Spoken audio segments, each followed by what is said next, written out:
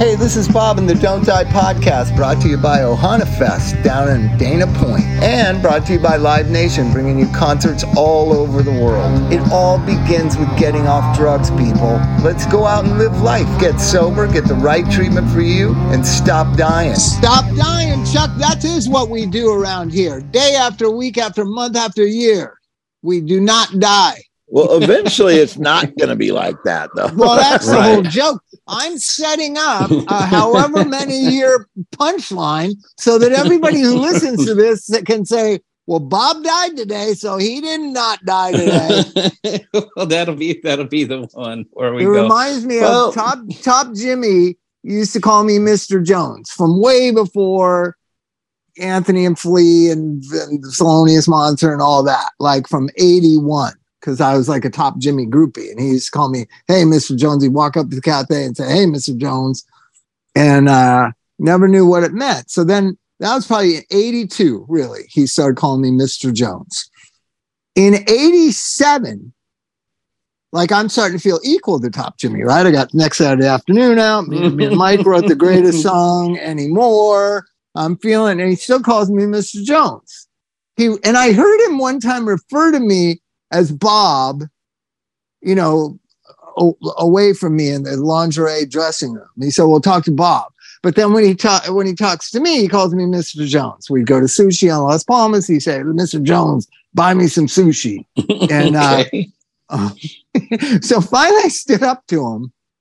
This is 6 years later, Chuck. I go, the whole calling me Mr. Jones, like, I don't know what that's about, but you need to just stop. You know my name. I don't know why you call me Mr. Jones. You never even explained it to me. And he goes, because you know something's happening, but you don't know what it is. He waited 6 years to deliver that punchline. That's awesome. And I'm hoping to wait 10 or 15, 20 more years until we deliver the punchline where, well, one of the three of us is going to go, but it'll probably be me first. It'll probably be me first. So then you can say, well, Bob didn't live up to the podcast story. We'll just come on like there's nothing went on, and I'll say, stop dying, Chuck. Just continue on. We'll see if anybody notices. By the way, there are a lot of people dying. I know that no major media is paying any attention. Certainly the United States government doesn't seem to care. No. It is now the leading cause of death. Chuck, you had texted me that thing a couple weeks ago, and we never talked about it. Leading cause of death, right? 18 to 45. Mike Mark, drug overdose death is the leading cause of death in America from 18 to 45-year-olds. God, that's insane. You remember when it was like heart disease? Yeah, well, no, it always had been car accidents for 18 to 45. Oh. Yeah. Now, I love the gray of life. So I'm going on and on about fentanyl and drugs and nobody's paying attention. A friend of mine pointed out, well, there's such great car safety now. The car accident deaths are way down too. So it's one of those things like, it eclipsed car accident deaths. But car accident deaths used to be like in the 50s of thousands. Now it's down to 25,000. What is shocking, though, it's twice as many as gun deaths. And how much do we fucking hear about guns every day in this country? Oh, yeah. Twice as many people die from drug overdoses as die from guns.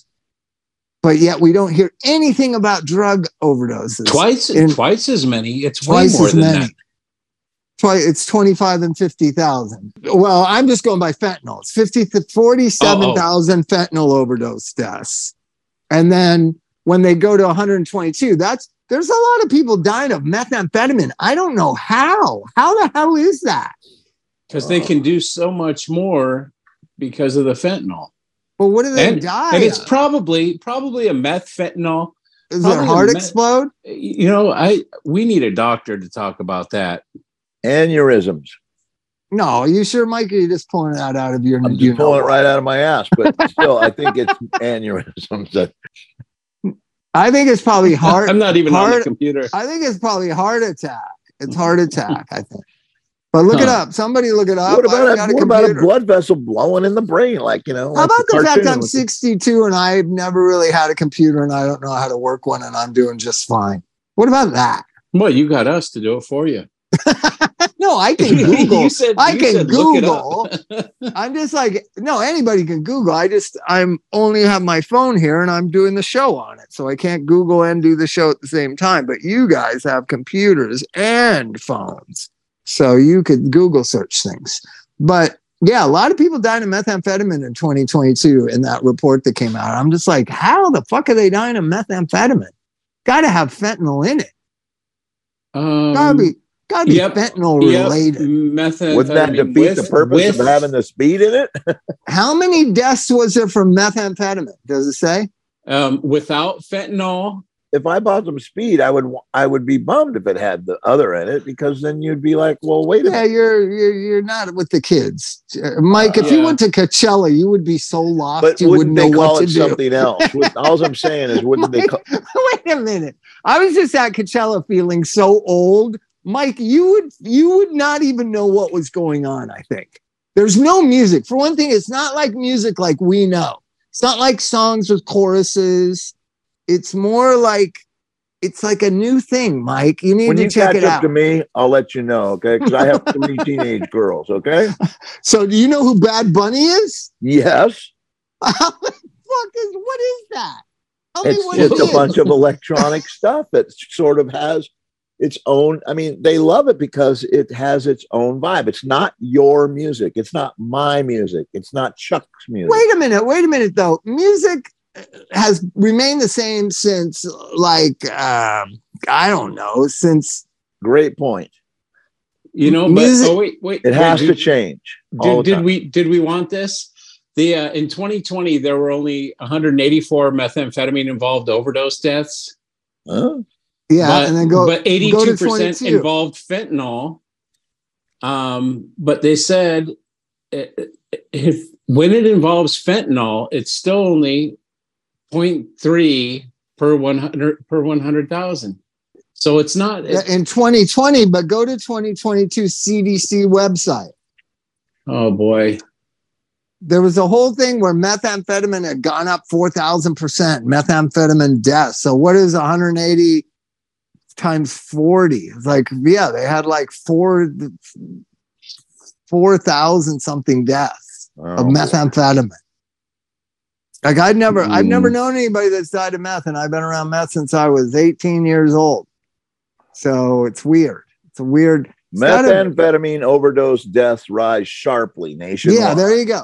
Yeah, methamphetamine overdose deaths surged in an 8-year period in the United States, according to a study published by Today, JAMA Psychiatry, blah, blah, blah, analysts to reveal, blah, blah, blah, blah, blah. But the American Indian, Native American had the highest death rate overall. Deaths involving methamphetamines more than quadrupled among 4 times. Yeah, 4,000%. Or 400%. Yeah. Wow, that's crazy. And they're saying that's huge in the native population? Is that what you're saying, Mike? Yeah, American Indian and Native and Alaskan natives. Yeah, that's crazy. Are the highest hit, and so, it's because of poverty. Well, yeah, it's the cheapest. But anyways, I just like, this whole thing is about drug overdose deaths in America. It's done nothing but skyrocket. You had an emergency. Trump released some emergency warning about drug overdose deaths in 2019. It's 2023, and the death rate has gone up every year. And yet nobody talks about it at all except for us. It's crazy. I get that. So I feel an obligation to keep the message out. Here's what's the newest thing, Chuck. And I don't know if you've had this too, Mike, but parents are asking me at Sydney's school, how do you know if your kid has a predisposition for addiction? Parents are already frightened of this fentanyl thing. If you've got a 10-year-old, you're fucking scared because 13, 12 is closing in quickly. And you're hearing about all this stuff. There was 3 kids overdosed at a middle school in LA last Friday. I told you here in Claremont, there was fentanyl dealing going on at the middle school. So parents are well aware that drugs are at the 11, 12, 13-year-old. Yeah, like 12, 13. What's middle it says school? right here, Bob, that younger age first cannabis users, this is for you, Chuck, or prescription drug misuse is associated with faster development of substance use disorders. So yeah, if you've got your kids on Adderall, or if you're letting them smoke weed in your house, probably not a good idea. Well, this is the other side of that, is they don't need to be predisposed to have a fatal occurrence with a drug like fentanyl. Now, if we were talking about methamphetamine or drinking or weed or long-term use of anything, that's where we need to worry about a predisposition and a genetic predisposition or environmental or all those factors that come together. But you don't need to worry about that. That's too technical. That's too technical. You're talking to a parent who's worried their kid is going to get on drugs within the next 24 months and what to do about it. What to do about it. Well, you got to start talking to them when they're 10 years old. And people are scared to.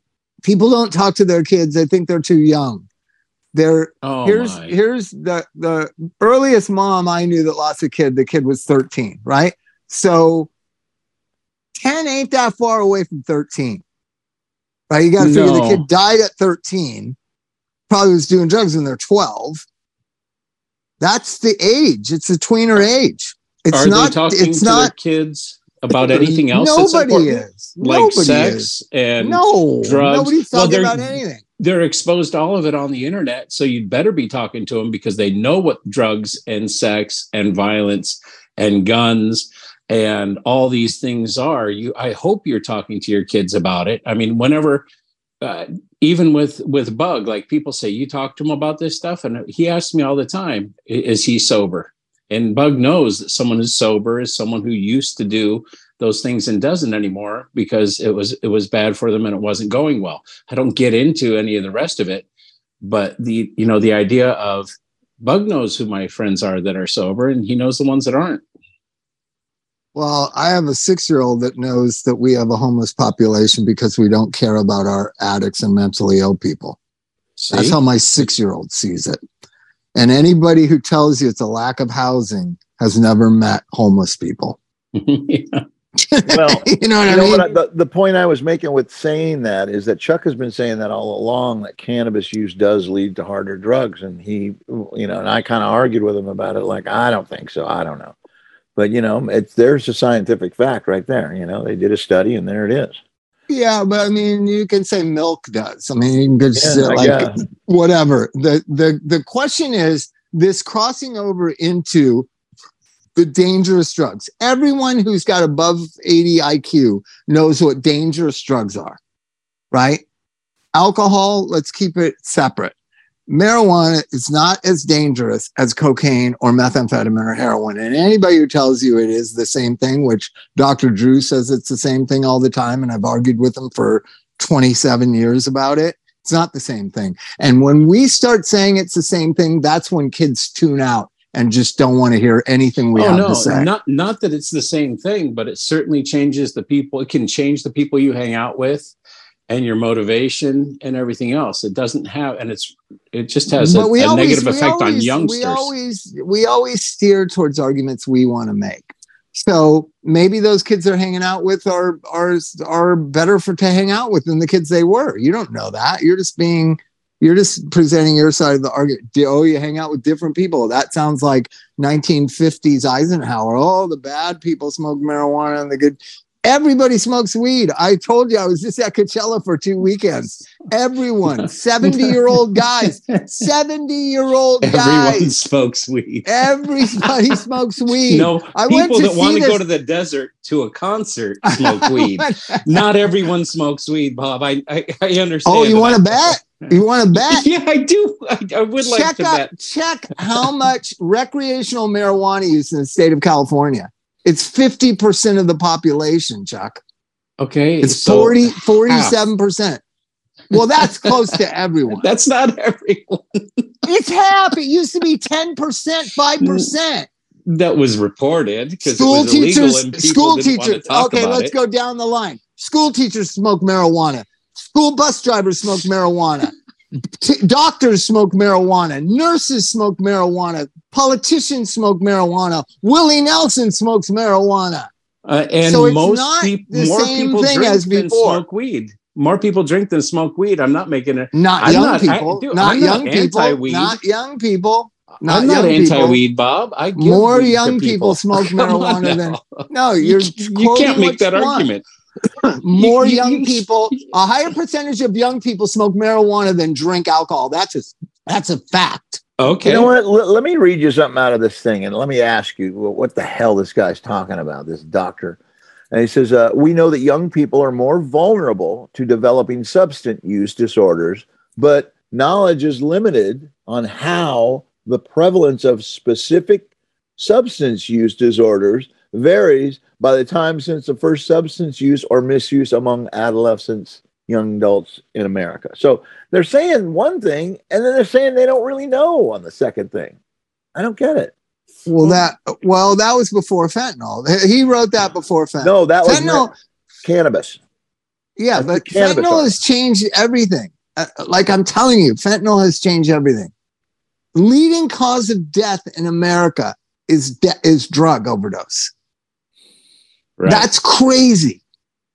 That's crazy. That should shock everyone, but it doesn't. But what it does do is scare parents. And so we need to figure out, like, how do you, like how I do it with my kids? They know everything. They know everything. So you have to have the information. Right or wrong, good or bad, whatever. Well, no, I couldn't agree more with you. I think kids have to know. It puts them in the seat where they can make a decision for good or for bad, right? Because they have to have information from people they love and trust, and that's you. It's certainly not going to be the school. It's certainly not going to be the TV. It's certainly not going to be the internet. My kids know a lot more than just about drugs and sex and stuff like that. They know about mediocrity and the precious snowflakeism. Like, nobody gives a fuck. I tell my kids that all the time. Nobody gives a fuck. Chris Rock has a skit about it. I see him do it. I've been telling my kids that for fucking 12 years. They tell you at school you're so special and, oh, you're the best, and your parents tell you you're the best and you're so special, and every politician told the children. Nobody gives a fuck about children in this country. 30% of the children in this country don't know whether they're going to have breakfast tomorrow. Nobody gives a fuck about children in this country. They give a fuck about fame and celebrity and social media and money and new cars and bullshit. But children, spare me. And so I don't get that in detail with my kids, but this idea, that everybody's so kowtowing, that everybody's so kowtowing to them and they're so unique and special, that, you know, Chris Rock has that thing that he says, like, I tell my kids, in this house, you're special. You're the most special, precious. You're my daughter. You're the greatest thing in this house. As soon as you walk out that door, nobody gives a fuck. And that's actually wrong, because his daughters go out into the world being Chris Rock's daughters. And he's a little blind to that, to tell you the truth. There's a little Stevie Wonder to that bit. Like, you're kind of like, yeah, they're going out there. Now, good and bad. Like, celebrity kids have it bad and good, right? I've seen it cut both ways. But the idea that the society cares so much, it's pretty obvious it doesn't. Children don't have food in America. Our children are shooting and killing each other. We have a disproportionate, like a disenfranchised whole race of people in this country that are murdered by the police on a regular basis. Young black boys on mopeds, as Sinead O'Connor said. Do you know that Sinead O'Connor had a song in 1991 called Black Boys on Mopeds about cops killing black kids? No, it's 2023. They're still doing it. Nothing stops it. Right? No. So when we tell our kids they're so perfect and everything's so great and do good in school and everything's going to be okay, and we have this society, that's why drugs fit so well with young people. It's the glue. It's the bridge of the lying bullshit that the schools teach and the society teaches and the reality of the society. Drugs are that thing that kind of, they comfort, they kind of, I know that's why kids use drugs. I know that's why kids use drugs. That's great, Bob. But what is our excuse? Since we used drugs however many years ago, 35, 40 years ago. I'm of the belief that we didn't use drugs for the same reasons as kids do today. Really? I was just going to say that. I don't think I think that's why their use is different. What they use is different. How they use is different. Why they use is different. Everything about it. It's not even... that was one of the things we used to do at Wavelengths. We'd look at the drug cultures throughout history and have them do the reports and stuff on them. And this generation is the first one that doesn't really have like an artistic movement to go along with it. There's no cult. If the Kardashians and Bad Bunny are the culture, we're in trouble. And it is. Yeah, they said that about the hippies and the punks too. No, they didn't, Mike. The hippies were taken really seriously. They became a political movement that changed America. Organic foods, the consciousness of the planet. So many things that the hippies came up with are now mainstream. Nothing that this kind of narcissistic, self-involved curation of your phony plastic surgery self is sustained as being embraced long term. I don't think. I won't be around to see it. But it took the 60s generation 10 years to get that accomplished. They grew up. They literally grew up over a whole generation. 1970 to 1980. No, it goes from the summer of love, 67, to however you want to say a generation is. So if you came of age in 67, the next generation comes of age in 85. So we're the next generation, like a little younger than us is the next generation. So maybe so you know what? I just thought of something. Maybe this Bad Bunny Kardashian generation is the disco era. Same thing as the disco era. It's not going to have this huge impact. It's just going to allow the others to grow up, the younger generation. What would it be? The 90s. The 90s. The thing is, you've noticed, Mike, probably because you've got the girls in that age group, that the heroes change week from week. It doesn't seem like it's the same. It's not the same like 5 or 10. Well, here's an interesting thing I talked with Mark Cates today about.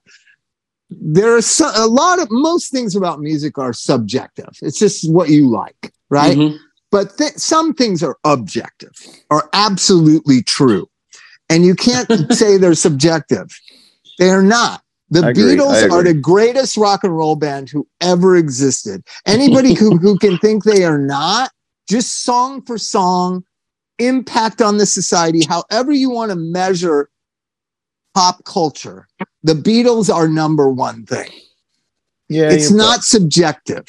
Right. The Rolling Stones are just a marketing gimmick in reaction to the Beatles. We're going to be the opposite of the Beatles. We're going to be the bad boys and all this. That was Lou Goldheim's whole thing. Oldham. He was looking for a band to do that.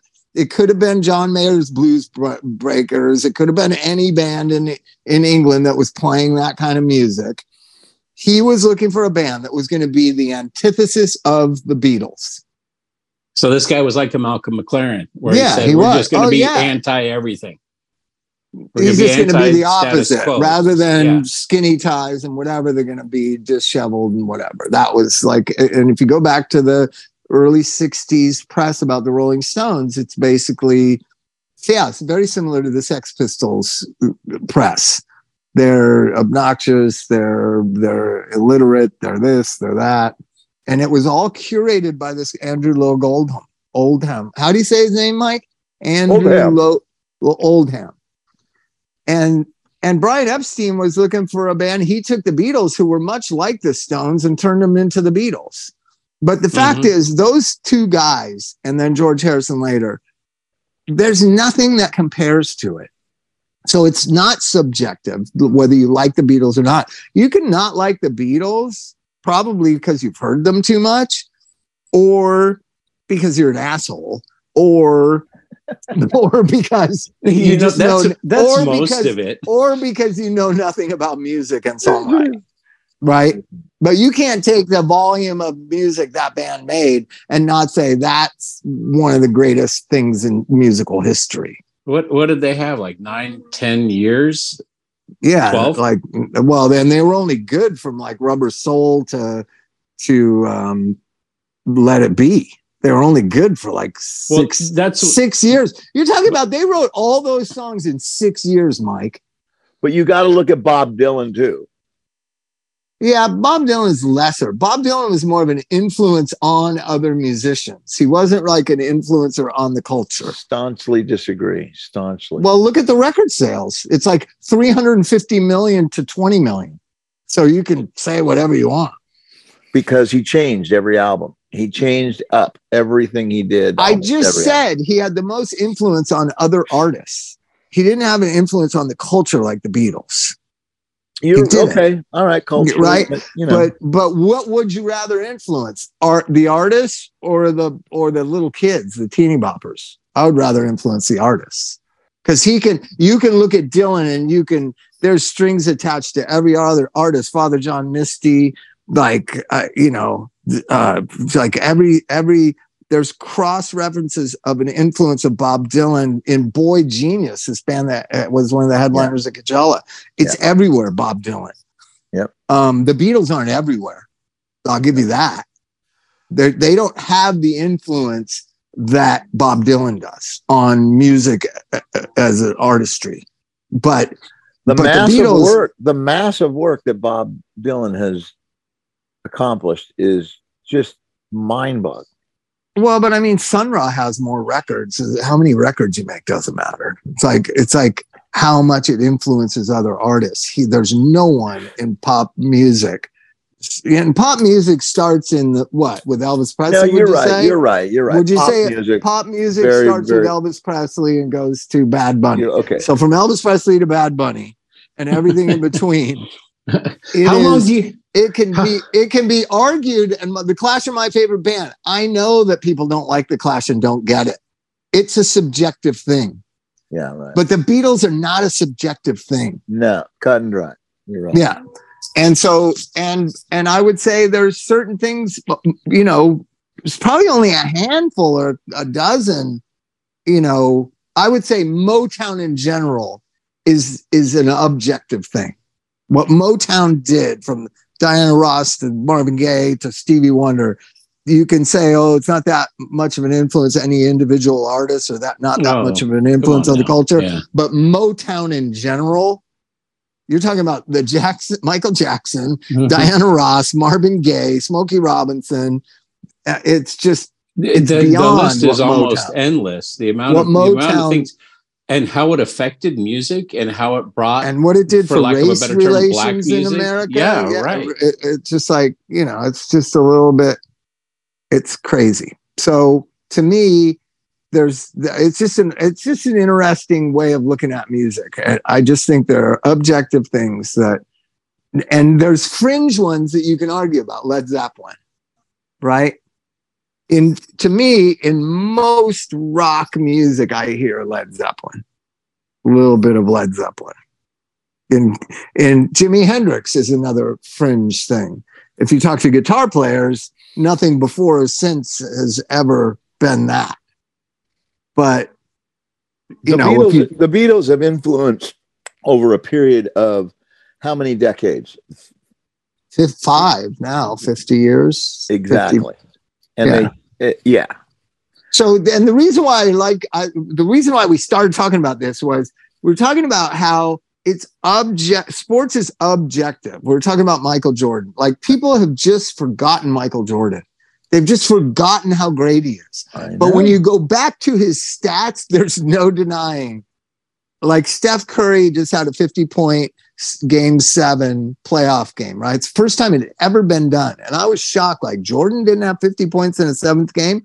And then when they were talking about it on talk radio, because he didn't play that many 7th games because he won in 4 games. He didn't need 7 games to beat somebody. Did you watch the Knicks in the Miami game where Butler got hurt? Yeah, I just watched it. I just watched that game and the game a couple days ago. But you know, sports is quantifiable and music kind of isn't. But if you use here's an interesting thing. I'm not going to say. I don't know how to tell this story without exposing the person and then them yelling at me and being mad at me.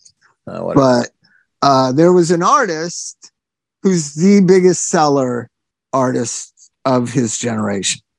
And there was going to be a concert with all the artists of that generation. And then one of them canceled. And so the show was canceled. And the greatest artist of them, who is not thought of to be the greatest artist of them, but just is, called this friend of mine and said, you know what? I'm not mad or whatever. I understand, but I just want you to look up something. Look up record sales. And he goes, okay, I will. He goes, no, I want you to do it right now while I'm on the phone. Because obviously this person had looked it up. And the person who caused the concert to be canceled had sold like 70 million records. The guy on the phone had sold 300 million records.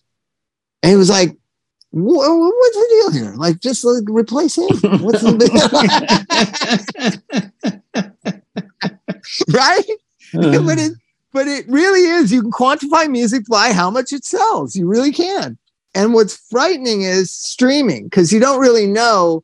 I only trust sales, Chuck. Do you understand what I'm saying? Right. I don't trust streaming numbers, because streaming, like, I get it for free. It just comes on my phone. I don't give a fuck. I don't have to go pay for it. When you used to go to the record store and buy the record with your own money, park in the parking lot, walk in, look around, get the record you want, maybe get another record, go in the used section, get another record. Now you got 3 records, and I used to do this on a regular basis when I got sober. So I'd go to Rockaway and I would have like $50 in tips. And I'd think, I'm going to spend $20. And then I would find a bunch of stuff and it would be $43. And I would think, well, I can eat at Jack in the Box. And then I work day after tomorrow. So I just have $5 for tomorrow. And of course I would do that. Or I could buy another $6.99 album. Yes. Another album. People, this whole generation of people listening to music haven't done that. So I don't respect it. Not like Beatles record sales, not like Eagles record sales, not like, David Bowie record sales. It's not the same thing. You understand? Does that make sense? It makes sense to me, and it's kind of frightening, because think about AI and how that's all coming up, and then how they could fabricate this number and make everybody think they're so popular they have to have this. Oh, they do that now. Yeah, they do that. Oh my God! No doubt. But the other thing is that those, I do see a sort of like, remember when Juice World was a thing? It's like Juice World never existed. And remember we were talking about that was 2019. Juice WRLD was 2019, Chuck. That was like 100 years ago. in new terms, I mean, and the fact that he died should have added to his... Oh, did he die? Did he die? Yeah. Did he get murdered? Oh, that's a great question. Let me see. I thought he overdosed. God. Really? Just typing on the interwebs, everybody. Yeah. Thanks to Al Gore. Thanks to Al Gore and the interweb. Al Gore invented the internet. That's what he said. That's what he said. And where did he say it? Actually, he gets shit on all the time. Did he really say it? I remember when he said it. I remember when he said it. He said on the campaign trail in like 20 and through what is it, 99? Yep.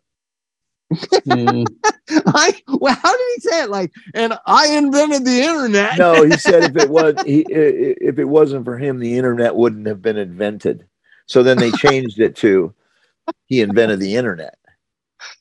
If it wasn't for why he gave the infrastructure money, he funded a lot of stuff that and sort of was a proponent of. Yeah, but the internet existed in the 60s amongst NASA and in aerospace. They already had it. I mean, it was just numbers and letters, though. It was DOS. Is that what it was called? It was a DOS language, yes. and they could communicate back and forth. There was no across. graphics. There was no nothing. It was a screen with a bunch of numbers and code. Okay. But you could communicate. Yeah. Real quick here. Higgins, he was on his private Gulfstream jet flying from Van Nuys to Chicago. Do you mean Van Nuys was the last town he was found alive in? That's so sad. Van Nuys Airport. Well, way to go out. And they've been notified by federal agents that while they were en route that they thought that they had guns and drugs on the plane. Law enforcement officials revealed they found 70 pounds of marijuana on the aircraft and said several members of Higgins' management team told them Higgins had taken several unknown pills while the police were on board searching the plane. And then he trying to get rid of himself. That's like ODB. ODB died that way too. So they said it was what thing they credited to was oxycodone and codeine toxic levels. So he was trying to take them so they wouldn't wouldn't get them or find them, or what was the deal? Apparently, I heard the story. Like you're going to eat them all before you get off the plane. But wait, I don't know if it's true, but I heard that ODB had warrants out for his arrest. And he was in a recording studio, and the cops came in, and he had a little baggie of coke, and he swallowed it, and that's why he died. Can you look up ODB death? What is the mentality of that? I'm going to eat all my drugs so they don't get them. What is it? That's a smart move. I have never considered that ever. I'll just go to jail. I got pulled over and they searched me and whatever. They didn't search my mouth, but you put it in the air conditioner. That's why. No, well, that was coke. That was like real coke. But no, that was like the corner rocks. But this was those triangles, those really thin triangles. I had like 3 of them in my mouth. I just chewed them and ate them. No, and then the cops didn't do anything, and then I felt like shit, and I went running home and I tried to throw it up. I threw up some pieces of it, but I didn't even get sick. I mean, I was so toxic at that point. Even eating, Chuck, you can get so toxic as a drug addict that even eating crack doesn't have much effect on you. How about that? No, the crack wanted to get out. The crack tried to escape. The crack said, "No, it's too fucked in here." Yeah, it's too much in here. Crack is not water soluble. That's why it just went through you. It's not water soluble. You couldn't put crack in a spoon and cook it up. I just pooped it out. It's not water soluble. So, anyways, so getting back to this thing about the parents. I'm really interested. Like the parents asking me, how do I know if my kid's an addict? And you're saying, Chuck, well, it doesn't matter, right? Well, I don't think them having tendencies or having it run in the family or being having the sort of addictive behavior or personality, I don't think that that's as important as them just not even fucking with this at all, because it is such a different game. And that's why we've been lied to. And that's been said so many times, like you pointed out, Bob, many times, that we were always told we were going to die if we did drugs. Then we did drugs and we had fun and very few people died. But it is different now. You can't just take a pill at a party, even if it looks like a Percocet or even if it looks like an Oxy 30. Well, I know somebody was saying, so I used to buy Black Beauties, right? I was a mod for like a year. Did you know that, Chuck? Did I tell you? Have we gone into this? I was a mod. I was a mod in 1978. And when my junior year of high school, I got a parka. I got Did you get a Vespa? No, I couldn't afford a Vespa, but I had an Audi Fox, a car that was pretty cool, pretty Euro. Nice. But my friend Vic had a Vespa, and Luis Garcia had an MG. We were kind of the Euro cool Huntington Beach guys. Got beat up a lot, got picked on a lot. It doesn't happen to kids anymore. You know that they don't get picked on for the way they look. You can look any way you want. Yeah, nobody does anything. I remember I was then in 79, my senior year, I went kind of like new wave. I used to wear this gold, like Bowie gold a jacket, zip-up jacket. I think it was a girl's jacket. I don't know for a fact, but it was pretty shiny. And I'm walking in the cafeteria at Marina High School, and this egg just comes and just sails past me, and then another one, and they miss me. And I was like, and I just put my hands up like, you can't even hit me, you fucking lame ass jock. You lame ass jocks. You know what? Now you can't even call people jocks. Like, that's an insult. Well, there's so many different groups. Back then there was only jocks, nerds, and punks. I was surfers, stoners. I was a nerd morphing. I was a nerd morphing into a mod, into a new waiver. Yeah, I was really so into many different groups. There's there's rapper, there's LGBTQ, there's trans, there's a whole bunch of tons of groups. Yeah, but when everybody's so individual, there's no groups. It's just a bunch of snowflake individuals. You need to stop using that snowflake analogy around your kids, especially. Well, no, here's what it really is. You know what? And I agree, Mike. It is a bad term. Entitled. I like it. I use entitled all the time. Entitled is what snowflake.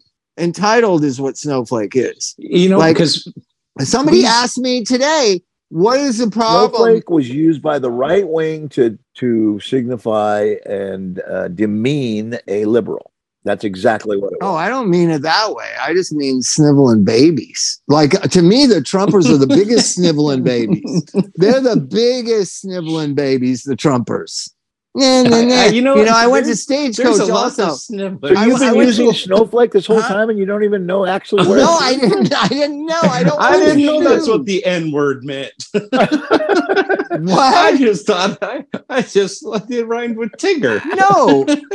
What's more of a snowflake than somebody? Listen to this. I went to Stagecoach too. That's a good story too. But I go to Stagecoach. There's all these bumper stickers that are kind of like, they're all talking about your rights. A lot of bumper stickers like about your rights, like read it. It's not just something, read it. Like it used to be. I used to like when I was a communist and they told me, why don't you move to Russia? Like simple shit like that. This complicated like references to the Bill of Rights and the amendments and all that. It's like a little too heady for me, coming from people that are not wearing shirts and it's 108 degrees, right? Right. So I drove down there to try to meet Ryan Bingham, right? Do you know who this guy is? Such a great songwriter. He has a song, "In the South Side of Hill, Take Me Home."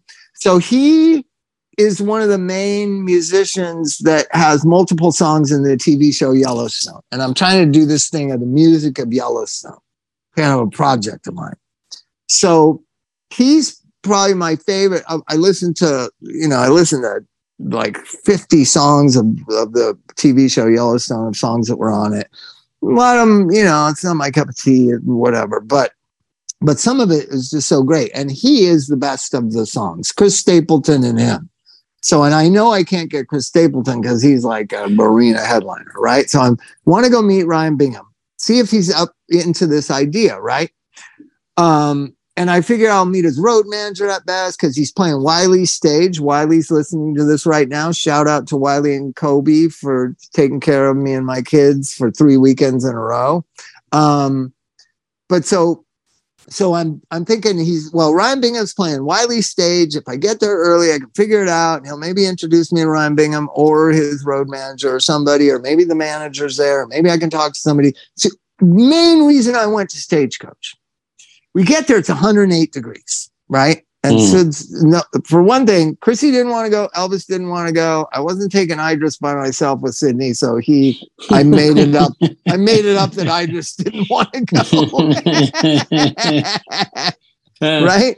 Yeah. And it was because of the heat. Everybody could, it's like the weather in Southern California. They'll like scare you more than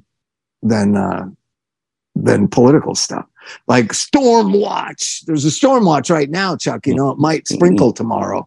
Stormwatch 2023. Yeah. Stormwatch. And there's a heat thing. Elderly people need to go to the senior centers to keep cool. All this. Like we are so crazy about our weather. And basically when like Boston people, I have 2 Boston people in my life, there's like, it's like the same weather like 90% of the time here.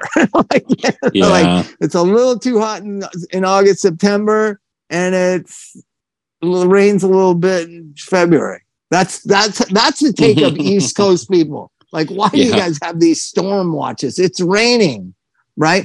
So I go down there and it's like Ryan Bingham's playing at like 4:20. It's like 3:30. I say, Sid, well, let's get a golf cart. You have to wait in this line to get on a golf cart. And I said, let's go wait and go on a golf cart over there because it's pretty hot to walk over there. And she loves riding on a golf cart. So that livened her up. And so we get in this golf cart in the back because Sydney likes to ride in the back to look out at the other cars driving behind us and stuff like that. This couple gets in the middle part, right? And the guy's driving. Go there. I'm looking around. Wiley's in a weird mood. He's like, I can't get you on the stage. Because in Sahara, at Coachella, you can walk right on the stage and see the bands and stuff, but Stagecoach is a little different, a little tighter. Like, I think country people are more locked down maybe than techno people. Anyways, so he's not in the mood to help me with the Ryan Bingham introduction. I'm not knowing what to do. It's hotter than fuck. We're there early. So we go in Wiley's trailer where Kobe is, and Sid's playing with Kobe, his dog, and I'm just standing there. And the couple that was on the golf cart with us is there. And I'm like, we're talking, and it was just like the 4 of us and this dog. And then I noticed the guy's got a bottle of Jack Daniels in his hand. And I'm like, oh. Okay. Must be a musician. He must be a musician. But then I'm looking at him and he's so nice and he's just talking like a regular person. And he rode in the golf cart with us, like just walking around Coachella with his girlfriend. I mean, Stagecoach with his girlfriend. And then he's just in this thing because it's the one air conditioned area in the backstage area, right? Just talking a little bit and he's sitting at this desk and whatever. And then we stay in there for like 10 minutes. The girl braids Sydney's hair. Then we go out to watch the stage show. And then Ryan Bingham comes walking out. It's the guy that rode in the golf cart with us. And I know it's in the air conditioning. That's Ryan Bingham. I don't know what he looks like. I mean, I should know what he looks like, Chuck. I'm telling you, there's always just a little bit of stuff in my plan that's not fully thought out. Like if you're going, if you're going to talk to this guy, if you're driving 3 hours, if you're riding, you're walking for miles to get into the thing, and it's 100 degrees, and you take a golf cart, you should probably know what the guy looks like. Wait, weren't you the guy that was just bragging about how you don't need to use computers? This is a perfect time for you to have used. They got this thing called the Google. If you put in his name, it would bring up pictures of him, and pictures of him are on the internet. Really, I could look at him on the Google. Yep, everybody can on the Google. Yep. Yeah. But in my whole game plan for like a week, I didn't think like, how are you gonna know it's him? Well, I figured I'd know him if I saw him. Because the one album I have is his first album, and he's just got a hat facing down, so you don't see his head. You don't see his face. Looking for the hat. Sorry, could you look down, sir? Mike, do you know that album is called Mosquito or something? Mesquite or something. It's such a great album. Guy's really great. He's made like 10 albums since then. Did you end up talking to him? No, it was packed. There was like 25,000 people there. It was packed. So anyways, hopefully he won't hear this podcast and I won't have to admit that I didn't know what he looked like. Have you figured out how to get a hold of him? But does it matter? How about this? Does it matter what an artist looks like? If you love their song, Southside of Hill, won't you take me home? Matters if you want to talk to him, I guess. don't know where he is. Let me ask you this: that there are so many great. Okay, back to subjective objective. Boy Genius has a song that is literally "Sounds of Silence" by Simon and Garfunkel. I'm not saying this in a negative way. It's a great song, but like, how do they not pay him? 58% of it, because it's so unrecognizable unless you're really paying attention, right?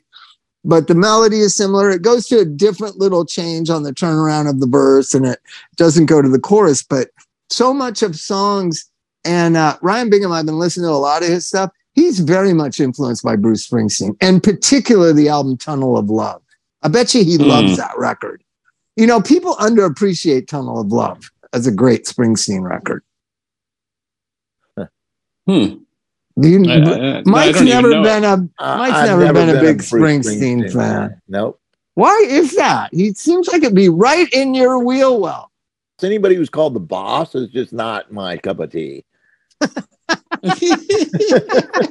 It's his nickname. Yeah, fuck that guy. You know, maybe that's Boss why. this. Maybe that's why Chuck and Mike fit in so well in Thelonious Monster, because I was the boss, but I was known as the asshole. You see, we had a different title. We had a different title for the boss in Thelonious Monster. It was called the asshole, and people called it. People called it to my face, Chuck. To my face. Here's the thing, Chuck. Bob always thought he was the boss because he was so high, but actually Pete was the boss. Pete was the shot caller, let's say. He was the shot caller. That's kind of means boss.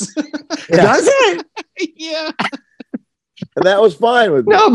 No, but when it came, well, I'm trying to think. When it came to big decisions, I guess Pete did make them all. Yeah. But somehow I felt in charge. That's a masterful thing if you think about it. Oh, yeah. You're in charge, but some other guy thinks he's the one in charge. That's a pretty good. No, I was the boss. Come on. What I said goes, Chuck. Don't believe the hype. You know, Bobby, you'll always be the boss to me. I remember when it kind of ended. It was me and Chris Hansen. Like, I had ruined a bunch of shows in Europe. Like, one, I forgot we were playing. That was not good. That's like texting the Horseheads territory, right? Forget that you're playing a concert. Yeah. Go the other way. How about this? Like the football player going down to the other goal. The Guns and it was because the Guns N' Roses guys wanted to get rid of me. So they were playing a concert at some Enormo festival thing, and I was there hanging out. And then I don't know who it was, Duff or somebody said, "Aren't you playing tonight?" And I was like, "No, it's tomorrow night." And they're like, "No, it's not." And then one of the people that works with Guns N' Roses came over and showed me the music magazine, and it was right there. You were. And this was like at 9:00 at night, and I was like 70 miles away from where I was supposed to play. Well, isn't that what just happened to the guy that you knew, the Shifty Shell Shock guy? He got beat by his band for showing up like 50 minutes into the set, and then they got thrown off the tour. Did they beat him up on stage? Yeah, from what I understand. That's so great. I heard that there was footage of it, but I wasn't going to go looking for negative shit. But it's just Butterfly, the Butterfly guy, Crazy Town. Oh wow! So I didn't get beat up. I got they were already playing when I got there. Dallas Dawn was singing fabulously, singing the Bob Forrest lyrics and songs. And I didn't know what to do, because you walk into a place and your band is playing and somebody's singing your songs. So it took me like a song and a half. Like, am I supposed to go up there? What am I doing? And so then I walked up and okay, I'm here. And nobody was excited. The audience was not excited. I think they were a little angry. The band wasn't. Chris Hansen didn't walk up to the mic and go, "Hey, everybody, Bob's here. Hooray." See, I think only you and Liam Gallagher show up like that and expect to be welcomed. Yeah, I didn't get it. So then I felt all insecure, fragile me. And I kind of pouted through it, and everybody's mad at me. Pete wouldn't even look at me. And but then I didn't think about, like, the audience are pretty disappointed. Imagine the band comes out and it's just like, where is that guy that sings? It's kind of a letdown, huh? Yeah. So I played like the last 30 minutes or something, I think. And I know Pete's going to fact check this, so I'm going to try it to the best of my recollection. Well, we do need the boss too. I get there, and it was like kind of a minute or two before I really got up and played. And then nobody was excited that I was there, and that kind of hurt my feelings. Because I drove in a cab for 70 miles. Yeah, but you were an hour late. Yeah, so get this then. Then I go in the dressing room, and our road manager comes over and just poured a pitcher of beer on my head. That's how the night ended. I was just like, don't you work for me? How can you treat me like that? Because she was. How about this, Chuck? I think she was in no fear of getting fired. No, you were working on getting the band fired. I mean, yes. So then we played some other train wreck show, and then I don't know what happened, but me and Chris Hansen were sitting at a cafe somewhere. I don't even know what country. And I said, what's the next gig? Where are we going? I didn't know. Nobody was telling me anything. And Chris was like, I'm going home. It's over. And I was like, ooh, it's not over. What are you talking about? We have more shows. We have more shows. And he's like, no, it's over. Like, it's over. And I was like, what does that mean? It's over. It's not over. It's not over until the boss says it's over. I guess I should have been clue number one. That you weren't calling the shots. The boss? That I'm not the boss? Is that the main clue? It's been determined that the tour is over. We're all going home. Wait a minute, I'm the boss of this. Wait, I did not sign off on this. I don't know where you're getting that. No, I want to. And the reason I didn't want to go home is because I didn't have a place to live. I loved being on the road that last glory days because I didn't have a place to live. I remember we were coming back from Arizona one time, and it was like after a gig. So we're wheels in, wheels out. We're going to play and then drive back to LA. And I told the bus driver, like, I don't want to go to Capitol because we used to get dropped off in the Capitol parking lot. I don't want to go to Capitol.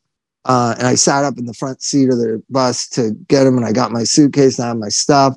And I had him pull into like where the bus lane goes for the MTA buses on the freeway, on the Hollywood freeway north out of downtown, just to pull over at the Alvarado bus stop. And he let me off. I just walked with my suitcases up Alvarado to 3rd Street, got a little motel, and got down to business. I had some money, I could get a motel and some crack. Who were you seeing this weekend, Mike, or last week? What do you mean? Who were standout acts at the Viva Las Vegas? Oh, I love doing that Viva Las Vegas thing because it's all just Americana bands, Well, I saw Eddie and Jen on Sunday night. They said they saw you. Punk rock. It wasn't punk rock bowling you did? No, that's next month. But I might go to that. But I had lunch with Eddie Avalos. Hello, Eddie. How you doing, Eddie? Eddie is one that posts our Don't Die podcast all the time. Yeah. He's like one of my best friends ever. He had heart surgery and survived. Hey, let me Bob, let me mention a couple of people that are on this Don't Die, this group that we have called Don't Die. You can join anybody. There's like only 300 members, but do you have to have a computer to do it? Yeah, so you're not in there. But Ann Dagnello, hello. Ann Dagnella. Hey. Oh my God. Chris Carey, Ashley, and their youngest, Ashley. Lila. Anna Wadsworth, good, always. Anna. Yeah. And Shauna That's Reed. Crazy. I don't know. Wow. Yeah, David McCormick just had an operation, and I'm glad it went okay, David. It's great. Yeah. Where is David McCormick? Is he in Alaska or Nevada? He's never can keep track. He's in Vegas. Yeah. But he was from Alaska. Like, how weird is that guy's life? He lived in Alaska, now he lives in Vegas. Yeah. But he had some health things, but it came through okay. That's some culture shock. Kind of worried about him on the thing. Brad Avery, Paul Holman the third, who I call Borman because I've known him since the Susie Gardner days. Ellen Price. Ellen Price, Bob's not on the internet. He's not coming back, but he says hello and he loves you, of course. Right? But yeah. Well, and Smitty, Scott Redding, Colin Crane. Scott. Yeah, Scott Redding's on there. Colin Crane, Sarah Lynch. I don't know how to say her last name. Froimovic. Mike Malone, Jack Tripper, Andy Shin, Paul Orloff. All these people they post all the time on. You want to know the strangest thing that happened? We're really glad that they do. And wait, there's one last one. This Robin Lee White just had neighbor, whatever, died after 7 years sober, and we just send our condolences to you. He died. She's just devastated beyond belief. Robin Lee White. Our heart goes out to you. That's it. Was it drugs? Was it drugs? It was drugs. It was an overdose. Yes, it was. Jeez. Yeah, that's what I was telling somebody. It's like old, sophisticated, long-term drug users are dying of this shit. Like, no one is spared. It's not just 13-year-old kids their first time. It's like, it's all generations. It's kind of crazy how nobody's paying attention to this problem in America. Well, we're too busy paying attention to Donald Trump, right, Chuck? We really got to do about Donald Trump. Yeah, I know. You know what's so strange? Like I do get news feeds mostly you get to pick your news feeds, and for some reason I took CNN off, but it just won't stop. But I have NME. I can't look at my phone, but I have NME, The Guardian, New York Times. Like 6 things, right? But so Trump is apparently going to be on CNN for a town hall. And there's this outrage or uproar and protest and canceling of CNN for letting Donald Trump be on the town hall. Wouldn't you like him to be on the town hall and show what a doofus he is and how he doesn't know anything about anything and he's just going to talk about the election that was stolen from him? How long do you think he will... Till the day he dies, right? He's going to talk about the election that was stolen from him. I think so. I think it's his platform, right? Well, it was his hit record, Bob. There's a thing called borderline personality disorder. And what borderlines love to do is talk about things that you have no intention or interest or don't even relate to the subject you're talking about. They'll just go, what about this? And then you get anxious and you go, oh, I'm sorry. I didn't know. Whoa. Instead of go, what the fuck are you talking about? We're talking about the debt ceiling. We're not talking about the 2020 election, you fucking moron. But he just he has this ability to get everyone's attention to go, look at the bright, shiny object over here I want to talk about. It's amazing when somebody makes George Bush look like smart, really look smart. Like a hero. Like when he talks. I know. I mean, I grew up in a political family where there was political rules, and now there's no rules. So it's kind of weird. Chuck is our middleman. I'm the total liberal, and Bob is, I don't know. You guys will have to decide. You can't really pick a side anymore because I can. You can, but it's still there's still so much idiocy. And then you got to decide what matters to me. Not killing people matters to me, whether it's people on death row or people in Syria. So I want somebody who will not kill people, right? Unless absolutely necessary. Who gets to decide? As long as I get to decide if it's necessary or not. I mean, I think it was not subjective. It was objective about the Nazis. I think it was a good killing. It was a good war. But, I don't know about... It was a good war. It was a good killing. It was a good war. Contrary to popular belief, Hitler was a bad guy. I don't know about Syria. I don't know about Iraq. I don't know about Afghanistan. I'm not so sure those were... What are you talking about? The Korean War hasn't ended, by the way. There's just a standoff right now. Yeah. Never even really.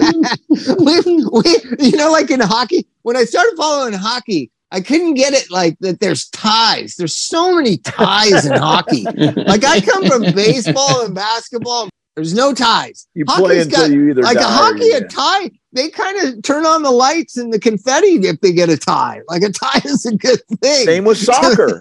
Soccer, like a tie is nothing. Korea is a tie. Korea is a tie. It's not a win. It's like hockey. So I'm always looking for politicians that want to stay away from war. Bill Clinton, president for 8 years, never started a war. That's 100%. That's 100% in my book.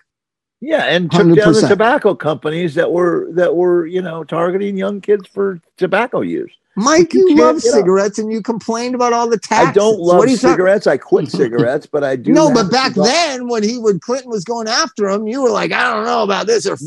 No, guess I what remember happened, the first Bob? time you played $4 for a pack, you were losing your mind. I quit.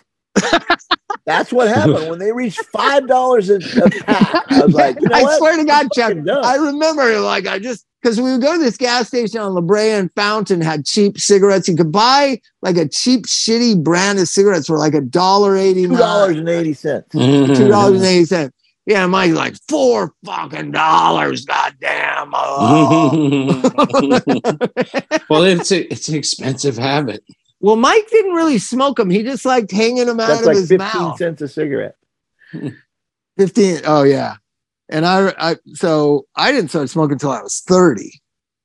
Smart that move. was a bad Smart mistake. move. You know, I want to know about shot caller. You want to know who the real shot caller is? I'm riding in the van. We're like somewhere, and I'm dope sick. And Pete Weiss, he and I were getting along good. And Pete says, Bucky, that's my nickname, Buckskin. Bucky, if you have a cigarette, you might feel a little better. And I said, really? And he gave me one. And at the next truck stop, I bought a pack of cigarettes. And so P. Weiss is Mad Dog 2020. So that was always a good deal. Yeah, Pete was in charge. I only realized that now at 62 years old. Well, that's going to change the dynamics in your relationship. Don't let it change. Don't let it change anything. You know what? You know how you say you never change anything? Like, I've had the same friends for 42 years. That's pretty good. Not many people can say that. Like, through thick and thin, up and down, around and around. Me and P. Weiss have been friends since 1983. Yeah. It's 40 years. Yeah. Good and bad. And I don't think kids stay with friendships when it's strained. I think they just disassociate and they're dead to me, or they cancel, they take them off. What do? They block them on social media. Ghost them. They block them. They block them. Yep. I couldn't block Pete Weiss if I wanted to. He's the kid that lives in my house. Like, it was like in my life. Keith Morris blocked you. How could you block somebody? You can't Keith block Morris somebody. blocked you. He moved and didn't tell you where he lived. Yeah, he moved and didn't tell me. He invented blocking. But I fucking tracked them down. I found out where they lived. You know where they moved to? Mike, how crazy is this? They moved to Rosalia, where they both still live. That's insane. I was homeless. Yes, I was pathetic. Yes, you didn't want me to know where you lived. But at least I've lived in like 8 or 10 places since then. They've lived in the same fucking place. That makes you the boss. I'm the shot You're the winner. There you are. You're the winner, Bob. All right, see you later. Don't die. Bye-bye. All right, love you guys. Love you. Bye-bye. Bye, everybody. How do you get out of here? Holy God.